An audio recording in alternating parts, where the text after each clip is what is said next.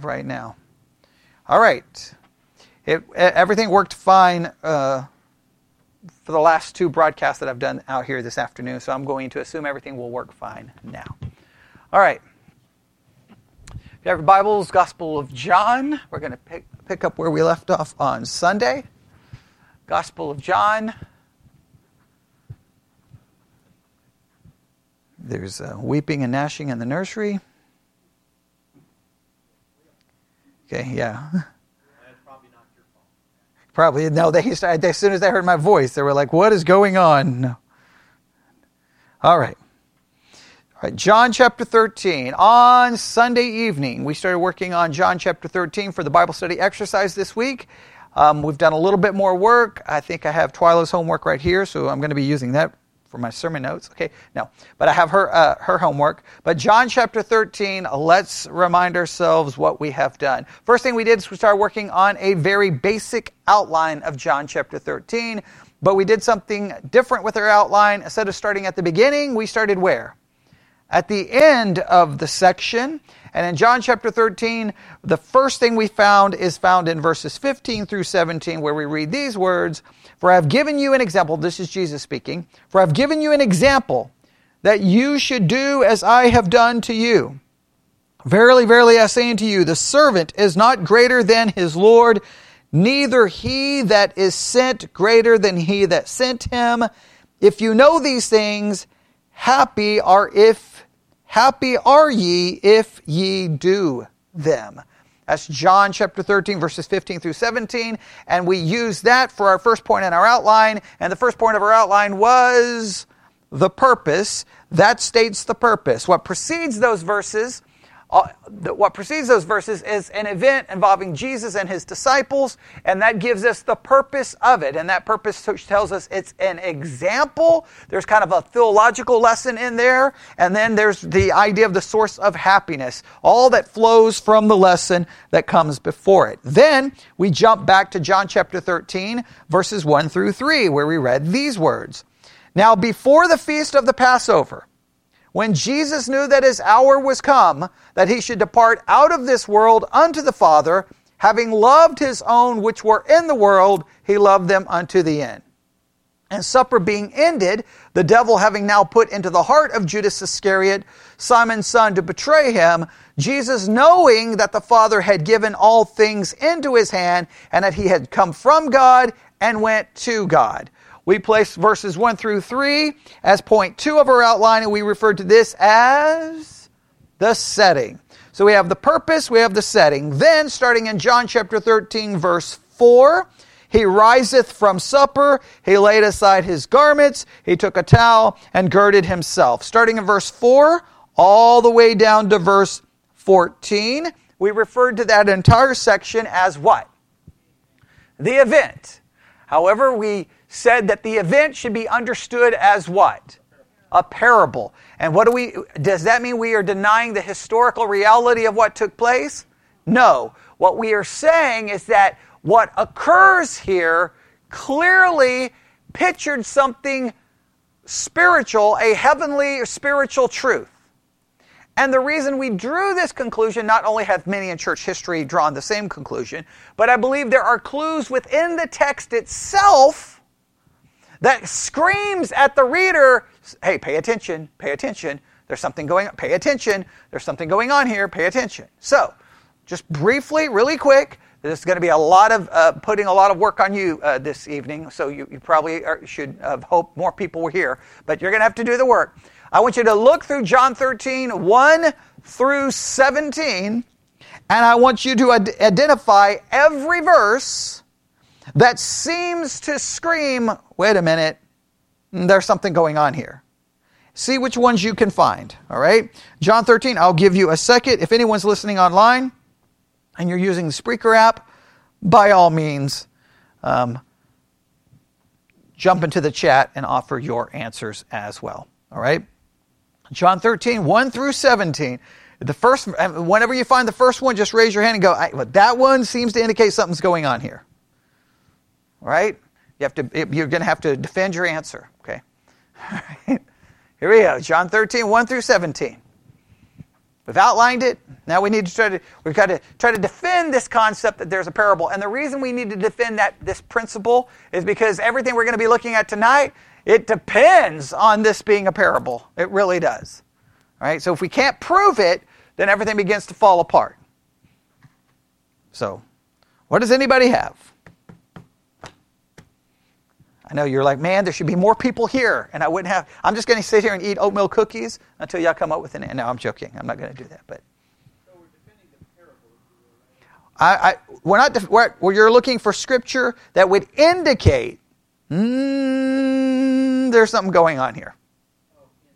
All right, Twyla's already answered. Okay. All right, Twyla's answered. She says, verse 7. Jesus answered and said unto him, what I do, thou knowest not now, but thou shalt know hereafter. Why should that give you a massive clue? Why should that be a clue? Well, I mean, what has Jesus done up to this point? Yeah. Well, he's washing their feet. Anybody should be able to figure out what they're doing. So if Jesus said, you don't know what I'm doing, makes absolutely no sense in a literal reading of the text. I'm washing your feet, but you don't know what I'm doing. No, I think I very much understand what you're doing. You're washing our feet. Clearly, Jesus is demonstrating that washing the feet indicates something far greater than they understand.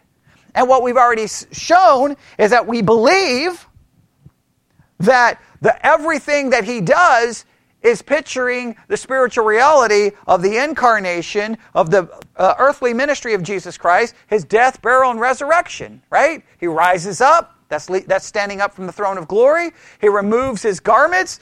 That's, in a sense, setting aside his glory. He girds himself with a towel. That's wrapping himself in human flesh. He comes to the earth. He pours water in a basin. That's the idea of pouring out his blood, all right? Then after he's done, he stands back up, puts his garments back on, and sits back down. After Jesus Christ's death, burial, and resurrection, what does he do? Returns to the right hand of the Father and sits down, right? And puts on the garment of glory again. So all of that's pictured, we believe. All right. Is there another verse that would be like, well, that one seems to be a good one. I think verse 7 is a great one. In fact, okay. Oh, Twyla now has said verse 8. Okay, Twyla's going to do all the work. And verse 10. All right, Twyla's giving us all the answers, all right? So Twyla's going to do the preaching. This is how it's going to work. Twyla's going to send me what to say, and then I'm just going to read it. Okay, now here we go. Verse 8. Peter saith unto him, thou shalt never wash my feet. Jesus answered him, if I wash thee not, thou hast no part with me. Now that would seem kind of weird, because they've been together for a while walking in their earthly ministry, right? So why would all of a sudden Jesus like, if I don't wash your feet, you have no part of me? Wait, what? Wait. So you should be washing our feet every day. Correct? That should tell you, something is going on, right? So that's verse 7. That's verse 8. What's the next verse? 10, okay? Verse 10. Jesus saith unto him, he that is washed needeth not save to wash his feet, but is clean every whit, and ye are clean, but not all. And look at verse 11. For he knew who should betray him, therefore he said, ye are not all clean. Verse 11 immediately tells you what? He's not referring to the cleanliness of their feet. And how do we? Because the verse says he knows who would betray him. This is not about dirty feet. This indicates something is going on. I cannot stress this enough. This is so very, very, very, very, very, very, very important. All right. This is like hermeneutics 101 here. All right. So many times you'll get into it. I know it can be confusing for a lot of people. They're like, well, wait a minute. So sometimes in the Bible, people will like, this is a type, and this is a symbol, and this is a symbol, and this is a symbol. And then you'll have some preachers who are like, no, it's not. You'll have other preachers say, yes, it is. And the average person is like, would you all shut up? I don't understand. All right. Here's the rule, okay? Unless the text drives you in that direction, be very hesitant to go it's a type and it's a symbol. The text has to give you a clue. I think John 13, 1 through 17, how many clues do you need? How many clues do we have there? How many clues did I just give you?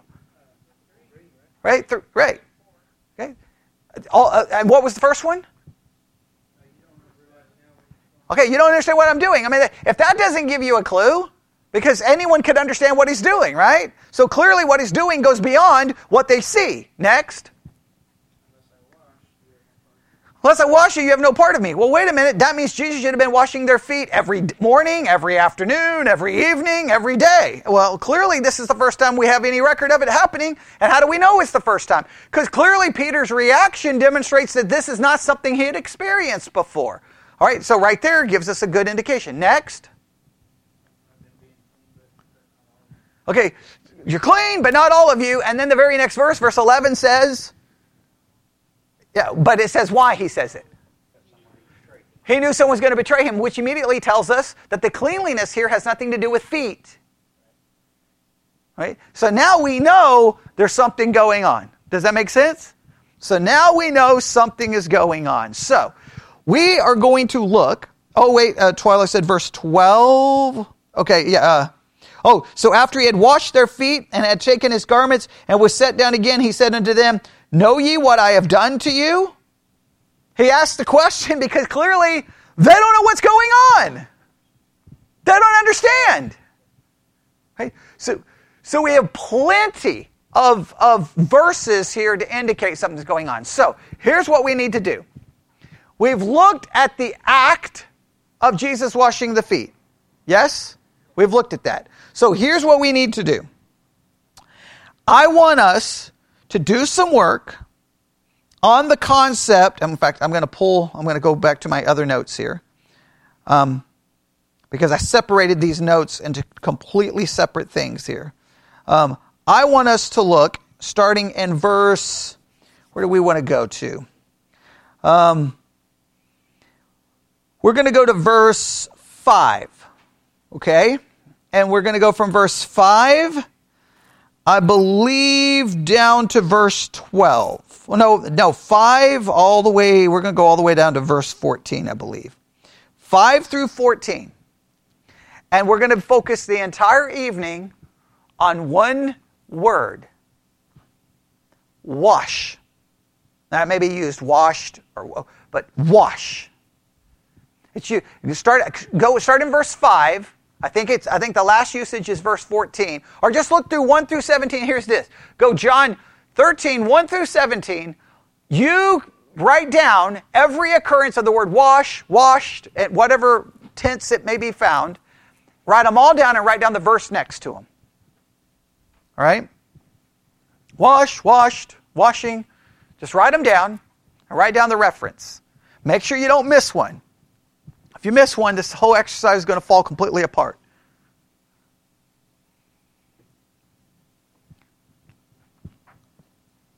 And if you're listening online, you can feel free. You can put that in the chat, right? If you would like, right? I have Twyla's homework right here, so I already know Twyla's done this already once. So if Twyla doesn't want to do that again, that's okay. Yeah. See, I have Twyla's notes right here. The handwritten notes. I have the screenshot of them. All right.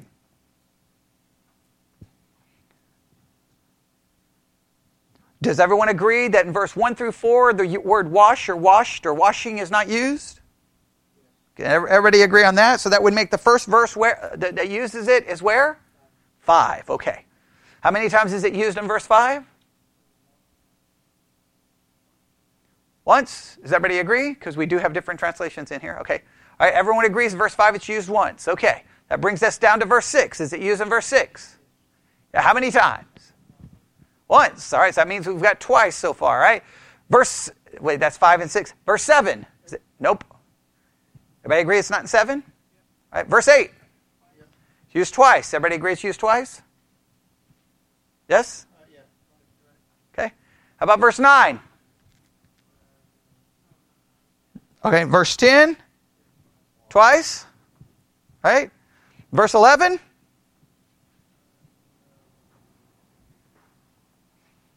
no. 12, how many times? Once, and is that it? Verse 14, it's used, right? All right, it's used just once or twice? Twice. All right. Is that it? All right. So how many times total? 9 times. Right? Does everybody agree with the 9? All right. I'll look at make sure no one posts anything different in the chat because someone will say 57. Okay, no. All right. Make sure. Okay. All right. Now, what would be a logical thought at this moment based off everything we've looked at so far, not only on Sunday, but now tonight? What would be a logical conclusion that one can come to that would make perfect sense with everything that I've just said leading up to this very moment at this very second?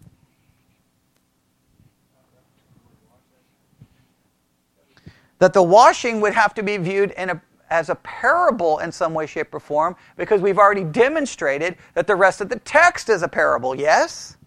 Okay. Did you see that? Would that be a logical assumption? Okay, so we've got to figure out the washing. Now, what would be some questions we would have about the washing then? What does it represent? Yes? Now, we can start making all kinds of assumptions. I could go to commentaries, but we're not going to do that right now. You know what we're going to do? What do you think we have to figure out? What do you think we have to figure out? All right. Stacy said 57. All right. So Stacy is being a smart aleck. Okay. So that's good to know. All right. All right. So, yeah, she's listening. That's true. All right. So, we got to figure out what this wash or washing could mean. So, what would be a logical step to take here? Let's determine if every use of the word wash, washing, wash, is it the same Greek word? Even if it's a different Greek word, is it really basically the same meaning? Or do we have some drastic different meanings here? If we come up with different meanings, then we have to ask ourselves, well, wait a minute, if it's all about washing, why are there different Greek words with different meanings? Okay? So, if anyone listening online, if you have the Blue Letter Bible app, this would be a great time to open it. All right, Blue Letter Bible app. I will have to close I've got to close the Spreaker app right now because I'm going to be going to the Blue Letter Bible app and I'll have to be playing the audio here. Okay, so let's go to John 13. John 13, and everyone agrees the first use of wash is found in verse 5. Does everyone agree? Okay, everybody agrees. So I want to make sure I'm giving everyone the opportunity here to say. All right, so the first use of wash is found, right? If we look, I'm going to read it right from the interlinear. After that, he poureth water into a basin and began to wash. Right? That is this Greek word. Strong's G 3538. Nipto. Nipto. Nipto. Nipto. It is used how many times in the King James? 17 times. How is it translated all 17 times? Wash. Nipto is used 17 times in the King James, and it's all 17 translated wash. What is that? Does that give you a clue as a Bible student? Does that give everybody a clue? What should that tell us? Okay, it's all you. Now, in other words, we don't get into some big argument going, well, wait a minute, it's translated this way over here. It's translated. We don't get into that. Remember, because that always breaks down into chaos. We all know that, right? I try to get us involved in this process enough, you know what can happen. So, well, wait a minute. Over there it was translated that, so it should be. And I'm like, oh, everyone calm down, okay? So in this case, nobody can do that, right? So nipto is 17 times, and it's translated every time as wash, right? What is Strong's definition of nipto? To cleanse, especially the hands or the feet or the face in a ceremonial way, right? Everybody see that? To perform an ablution, wash. Right? Everybody see that? All right. So it seems to, and we could go through all the different ways. Right? In fact, let's just go through some of them quickly. Where's the first place it's used in the New Testament? Matthew 6:17, and how is it used? Okay, referring to the face. Okay, All right, Matthew 15:2. Transgress the tradition of the elders, for they wash not their hands. So let's talk about washing the face, washing the hands. All right. Mark 7:3 refers to washing of the hands. John 9:7. Okay, that seems to possibly be referring to the whole body. Would everyone agree that would make some kind of sense? Yes? Now, listen, I want us to go through these, and here's the reason why. Okay, now I'm going to go ahead and kind of give you a hint here. Many of the commentaries and many sermons will grab these Greek words and say, see, this Greek word means this kind of washing, this Greek word means this kind of washing, so this picture's this, and this picture's that. If that doesn't hold water, no pun intended, right? If that doesn't work, then we need to understand that so that you're not tossed to and fro with every wind of doctrine. All right? Because this is one, I know sometimes it drives people crazy that he opens up the Blue Letter app, he plays the Greek word. Why do that? Because I'm wanting you to look and see. Because I get sick and tired of hearing sermons where I'm told this means this in the Greek or this means this in the Hebrew. They draw some amazing conclusion, and then 5 seconds of work, I'm like, that's a total lie. And you know why they gave me the total lie? They didn't look it up. They took it from a commentary. Don't trust a commentary. Don't trust a sermon. Learn to do the work yourself. Now, if you want to be Catholic, you don't need to do the work. You want to be a Protestant? Your responsibility. Protestants want to be Protestants because they don't want to listen to the Pope, but they want to be Catholic when it comes to not being willing to do the work and study on their own. And I can't, there's nothing that drives me, that gets me so upset. Okay, we got to do the work. So, because immediately someone could say, well, the first wash just refers to what?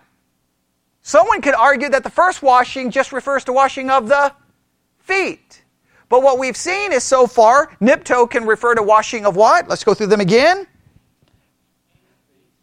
Face, hands, and John 9:7, how would you understand it? Go wash in the pool of Siloam, which by interpretation sent. He went his way therefore and washed and came seeing. Now, did he go to the pool and just... Okay. Uh-huh.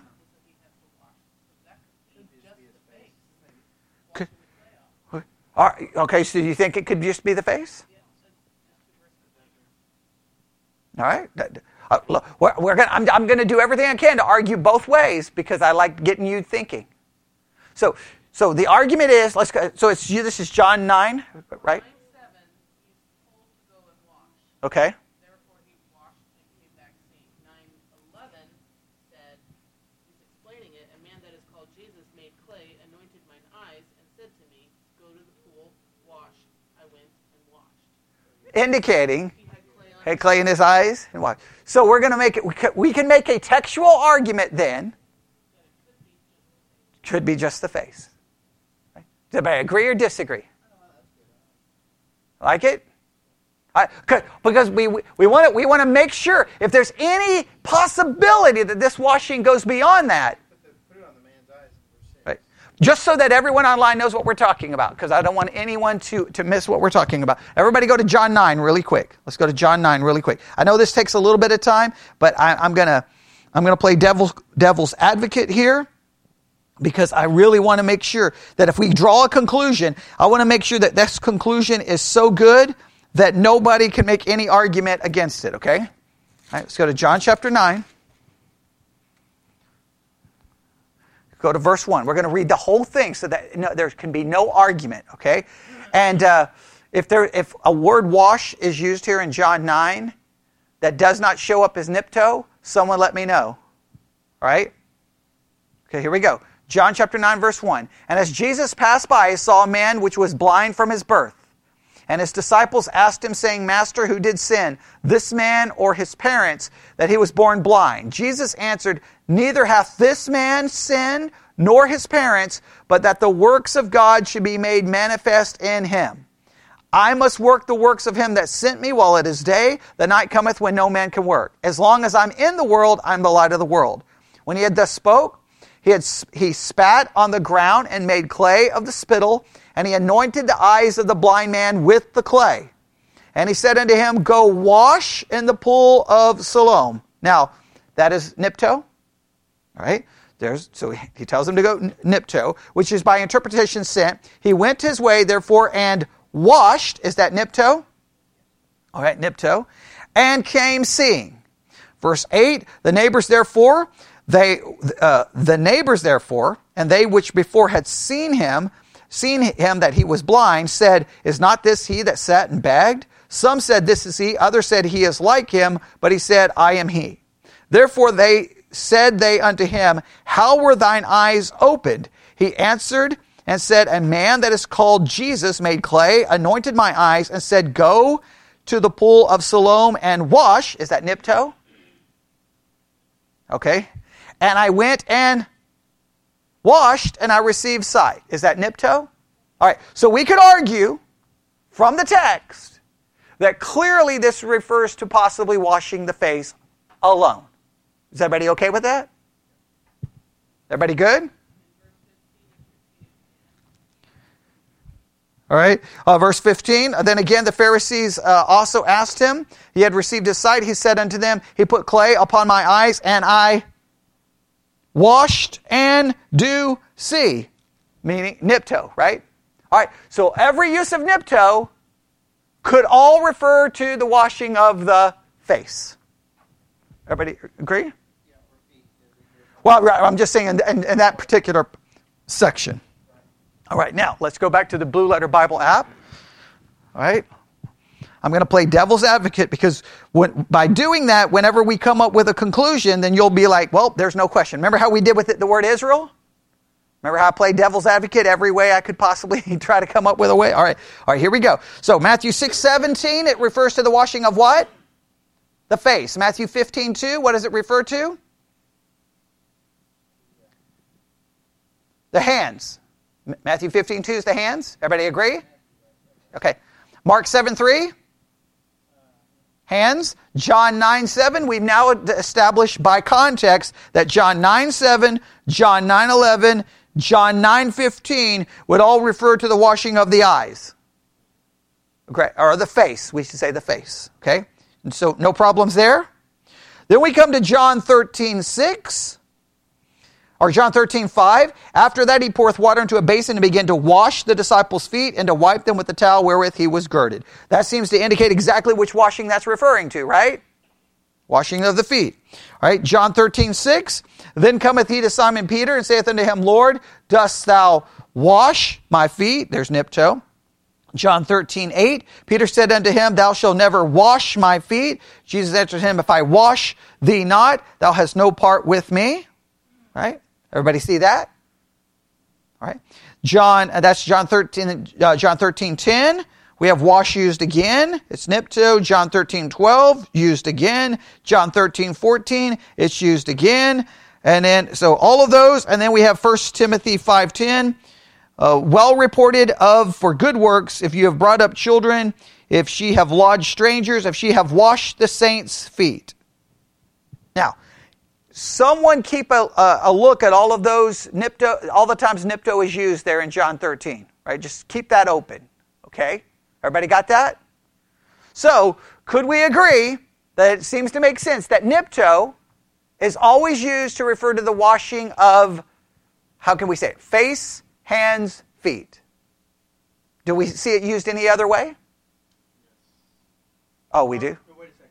Not Nipto. Okay, not Nipto.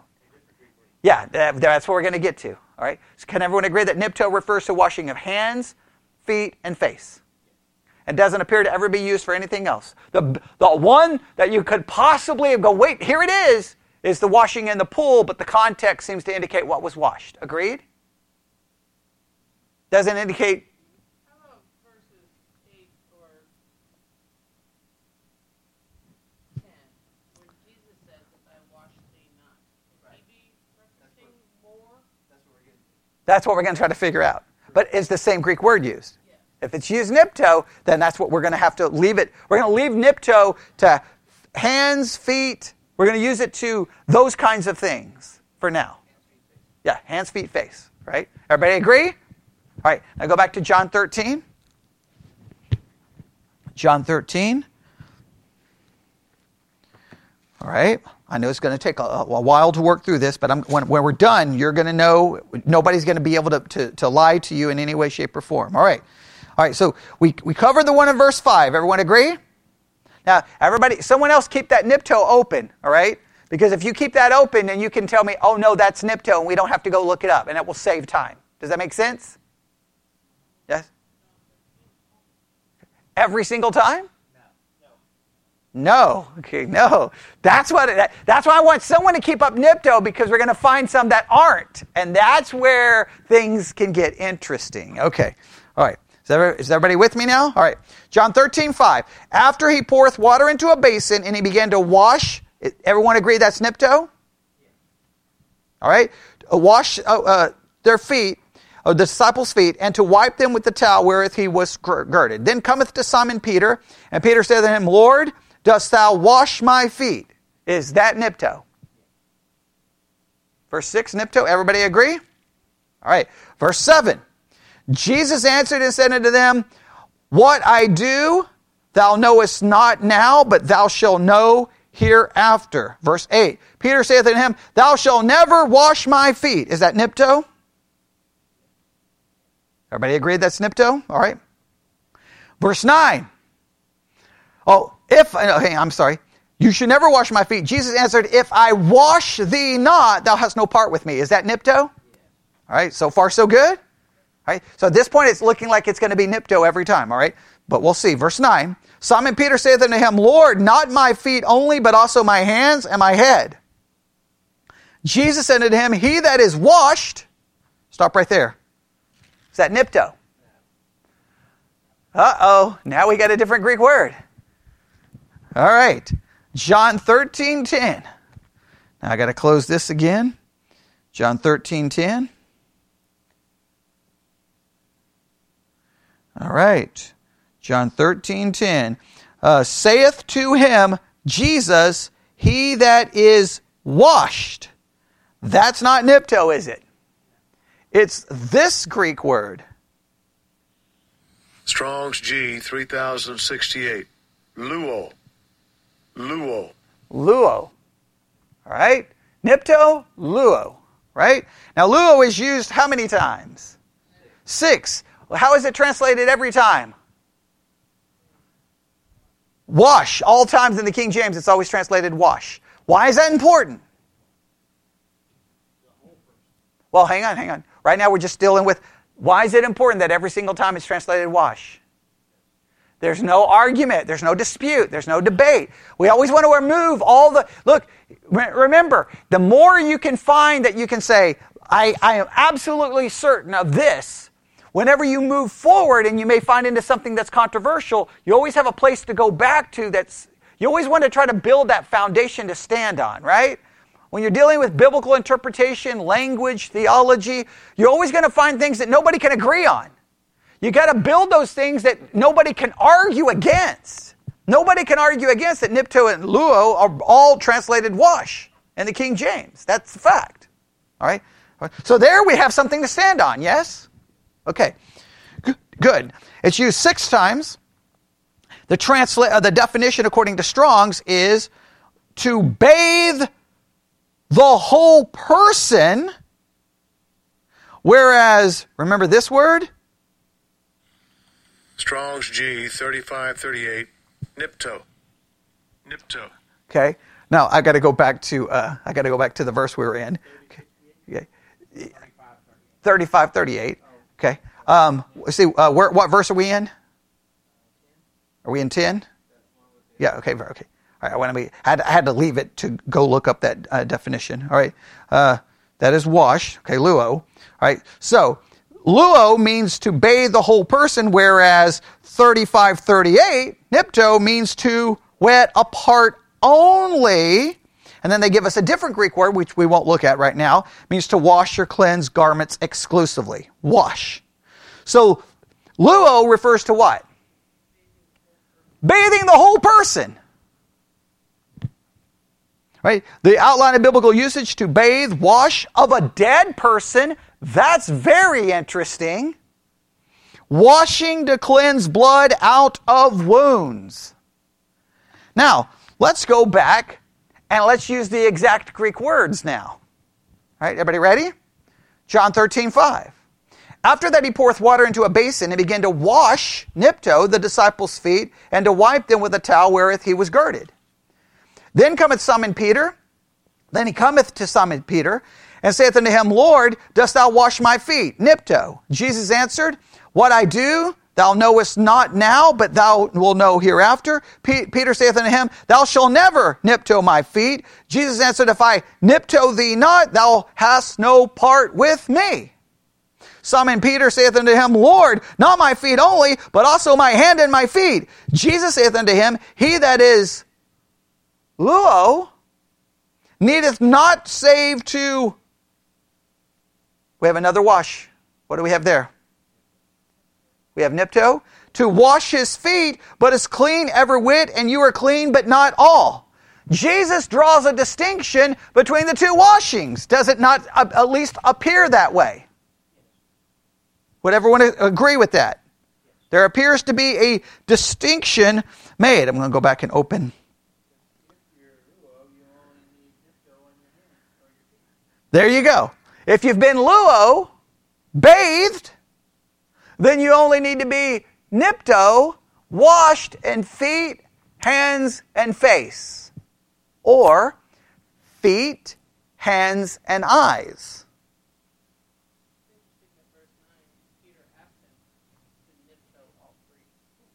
Yeah, right. Yeah. Yeah, that's true. That's true. Because when in verse 9, Peter says to wash what? Face. Oh, so interesting. Peter seems to understand nipto means the extremities, right? Okay, that's a good point. That's a good catch right there. That's a good point. So, there's a distinction seemingly to be happening. What is Jesus seeming to say? If I don't nipto your feet, you have no what? No part in me. Okay, what is that referring to? Then but Peter's like, okay, then wash, nipto all of my extremities. And Jesus is like, if you've been luo, bathed, then you are what? Clean. You're clean, but you still need to be nipto. What in the world is going on here? Now, you got to acknowledge this sounds a little confusing, right? Wait a minute. If I'm clean, then why are you washing my feet? Jesus just said, if I luo, you're clean. So there's a clean that you can have, but still requires another cleaning. I'm clean, but I'm not clean, right? Like, how do I understand that? Right? That's verse 10. Okay? Right? We covered everyone in verse 10. If you see one we missed, let me know. Right? So that brings us to where? Okay.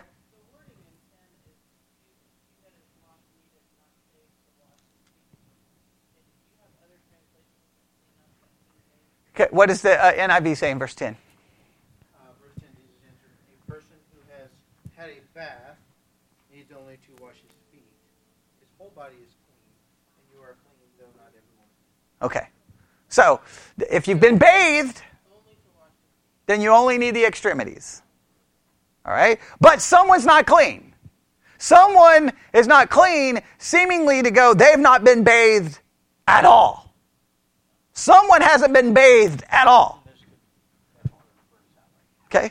All right? Well, that's where we think we're going. That's where we think we're going, okay? And who is the person who hasn't been bathed at all? Does the next verse say? Verse 11? Who betrays him? Right. He's referring to Judas. Judas, not clean. The rest, Peter, you've been luo, you've been bathed, but you need nipto. So you see, this is the kind of stuff that you should detect and immediately make you go, something's going on here. Okay, now what verse are we down to now? His feet. As far as we can tell. Then why? Right? If you're washed whole body, then you only need to wash your feet. Right. And Jesus was demonstrating washing. Right. But that wasn't enough. Because Judas was washing the feet. But not bathed. Right. So the washing of the feet was not be sufficient. He needed both. Does that make some kind of sense? That's what I'm trying to get. Okay, right, all right. Okay. That's verse, what verse was that? What verse did we just look at? 10, okay. We looked at 11. There's no use of wash in 11. Agreed? Okay. All right. Okay. Someone just stated that that in their study Bible it says that there are manuscripts that don't have except for his feet. So we may have a textual variant in that. We will have to look into that. I can't look into that now. I think it's in verse 10. All right. In other words, he that is washed needeth not save to wash his feet. I guess there's some manuscripts that don't have that. Right. Which then may destroy which could cause a problem. Okay, which could, but we would have to understand which manuscripts don't, why, we'd have to get into a whole discussion there. But that's interesting, though. That's interesting. All right, I'm glad that was brought up. Okay, all right. Next. So what verse have we looked at so far? We looked at 10 and 11, right? Verse 12. Yes? Is wash mentioned in verse 12? Okay, is it nipto every time? Does everyone agree that it's nipto every time in 12? It's only one time, right? And what does he say? Okay, so just right back to washing their feet. Verse 13, not there. Verse 14 is the last time. And it's used once or twice? It's twice in 14? Okay, I'm just standing here with no notes in front of me. Okay, nipto. So only one time is luo used. Everybody agree? And it's interesting, because luo refers to a bath, but it also refers to washing of a dead body, which is very, very interesting. Right? Super interesting. Agreed? Now, here's what we're going to do. Oh, I know, yeah. Now, you see why you can immediately go around and start going, you can just start trying to go crazy with typology and symbolism. But let's at least step back and let's consider. I'm going to read from one commentary, and let's see if you agree or disagree with this, all right? And thanks for bringing up the manuscript issue. We'll have to look into it to see what we can find, because that is very interesting. Okay, now, let's do this. Everybody ready? All right, if I can find my notes. All right, here we go. Here's according to one commentary. As Peter watched the Lord wash his friend's feet, he became more and more disturbed and could not understand what he was doing. As you read the life of Christ in the Gospels, you cannot help but notice how Peter often spoke impulsively out of his ignorance and had to be corrected by Jesus. Peter opposed Jesus going to the cross, Matthew 16:21 through 23. He tried to manage our Lord's affairs at the Transfiguration, Matthew 17:1 through 8. He expressed faith of the disciples, John 6:66 through 71, without realizing that one of the number was a traitor. The word translated wash, here we go now, this is where they're going to get to it. The word translated wash in John 13:5 through 6, 8 and 12 and 14 is nipto, meaning to wash a part of the body. But the word translated washed in John 13:10 is luo and means to bathe all over.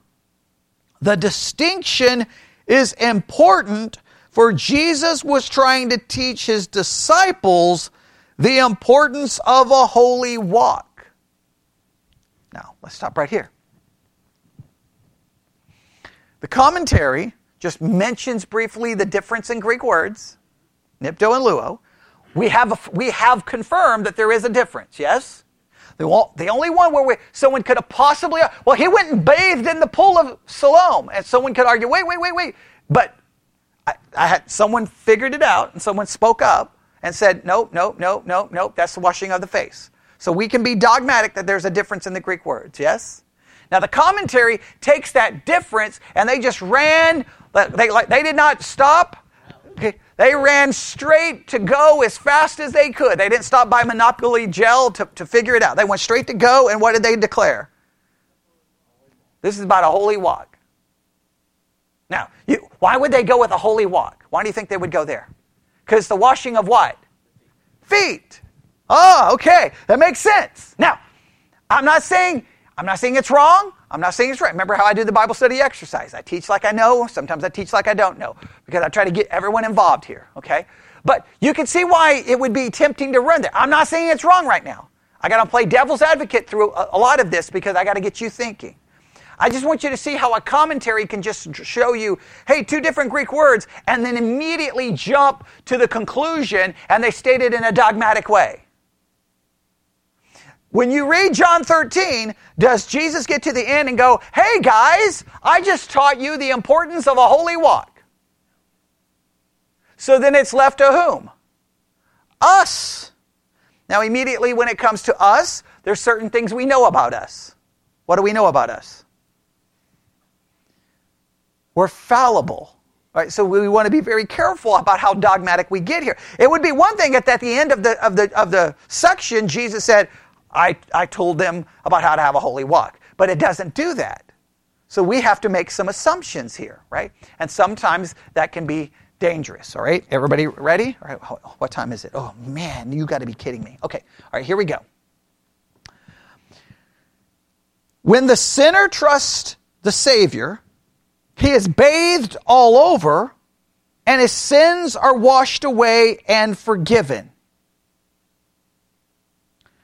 They tell us to look at a couple of passages. Let's look at these up really quick. Everybody ready? 1 Corinthians 6, 9 through 11. 1 Corinthians 6, 9 through 11.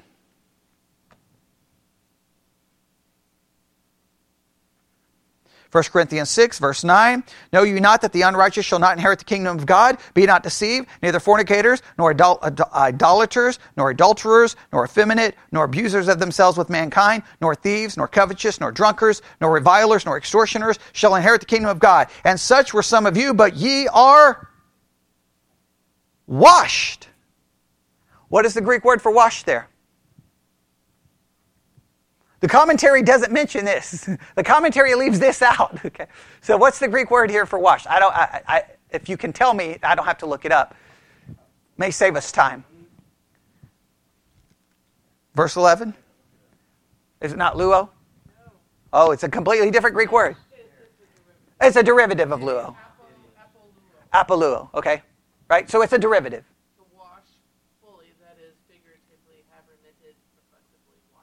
Okay, but to wash fully. Agreed? Yeah, to wash fully. All right, so it carries the same idea. All right, same idea. Now, they don't bother. Now, see, this is where the commentary should have given the Greek word here, because they made sure they mentioned nipto and luo, but they just completely ignore this one. But this is important, because we're building that. Now, here seems to be referring to, hey, this is a washing that cleanses you. All right? Now, I've got to ask a theological question here. This will cause great controversy. All right, everybody looking at 1 Corinthians 6, 9 through 11? Because I can't just leave us on something simple here, right? Okay, verses 9 through 11. I want you to look at that carefully. It does say we were washed, right? How do we typically understand that washing? This is a major controversy between Roman Catholicism and Protestantism. Don't think baptism here. Don't think baptism.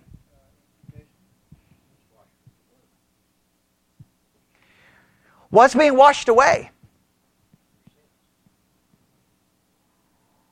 Guilt or action?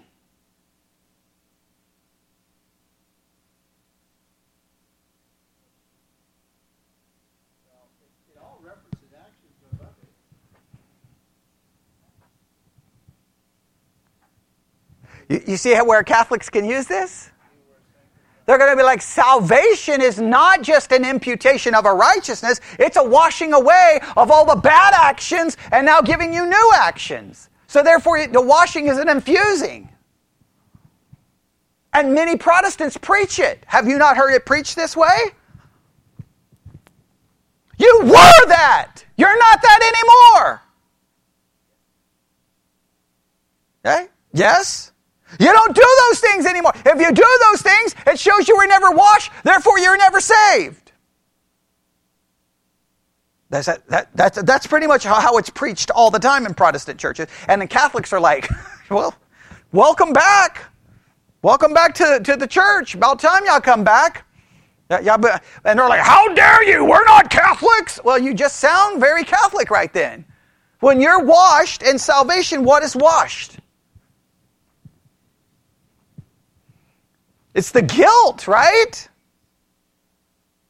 Because you can't tell me that there can be. Are you going to tell me that there are saved? Because this is what we typically do. All right.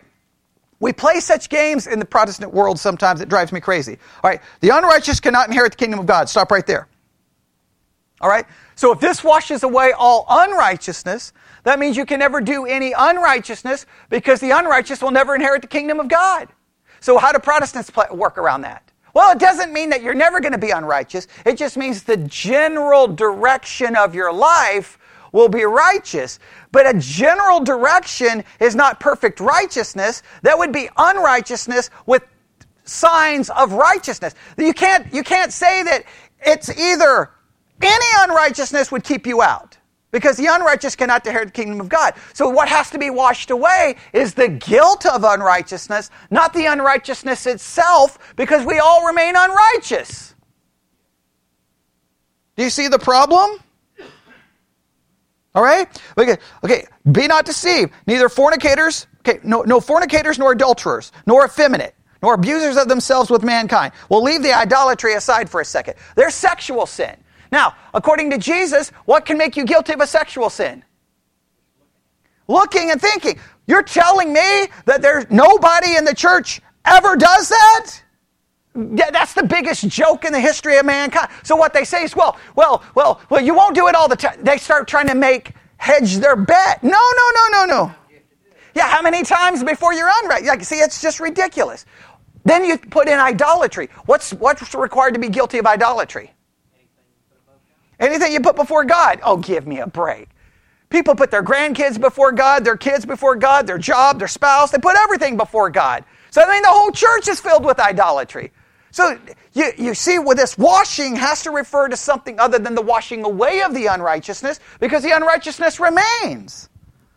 I can't stand when I hear those sermons like, no, that's what you were, but you're no longer that. And I'm like, who are you preaching to, man? Because I guarantee you, you're still like that in some way, shape, or form. Does that make sense? Yeah. Okay, good. I hope that makes sense. All right. So, but there is a washing. This washing would be referring to the washing of salvation, yes? Because it's referring to you were, now you're this. Now I'm different in my washing because all of my guilt has been washed away and I've been now covered in the imputed righteousness of Christ, yes? Okay. All right. Now, we've got to go to, oh man, we're already out of time. This cannot be happening. We can't be out of time. All right. They give us some more, but we don't have time to get into that. I'm just going to read these quickly. All right, here we go. When the sinner trusts the Savior, he is bathed all over, and his sins are washed away and forgiven. 1 Corinthians 6, 9 through 11, Titus 3, 3 through 7, and Revelation 1, 5. And their sins and iniquities will I remember no more. Hebrews 10, 17. However, as the believer walks in this world, it is easy to become defiled. He does not need to be bathed all over again. He simply needs to have that defilement cleansed away. Now, just stop right here. Just stop right here. That destroys. It's so weird. Preachers who preach John 13 will make this distinction, right? That if you're luo, that's salvation. Nipto is what you need to be cleansed from your daily sin. But then they'll go to 1 Corinthians 6 and say, no, you were washed. You're not like that anymore. No, this would indicate I'm still very much like that. That's why I need to have what washed? My feet on a regular and consistent basis, because I still find daily defilement from my sin and my actions, yes? So that means you would have to completely reinterpret 1 Corinthians 6. If you believe that what Jesus is teaching is that we need daily cleansing from our quote-unquote extremities, demonstrating, right? Our extremities, not extremity, extremities, okay? We have to be washed from our extremities because we find daily defilement. And what would that be? That when he says you have no part with me, he's not referring to salvation. You need nipto so that you can remain in fellowship with. Luo, I'm saved. Nipto is my walking with. And how do we get that daily cleansing? That nipto. How do we get that nipto cleansing? God's word. What else? If we confess our sins, he's faithful and just to forgive us our sins and to cleanse us from all unrighteousness.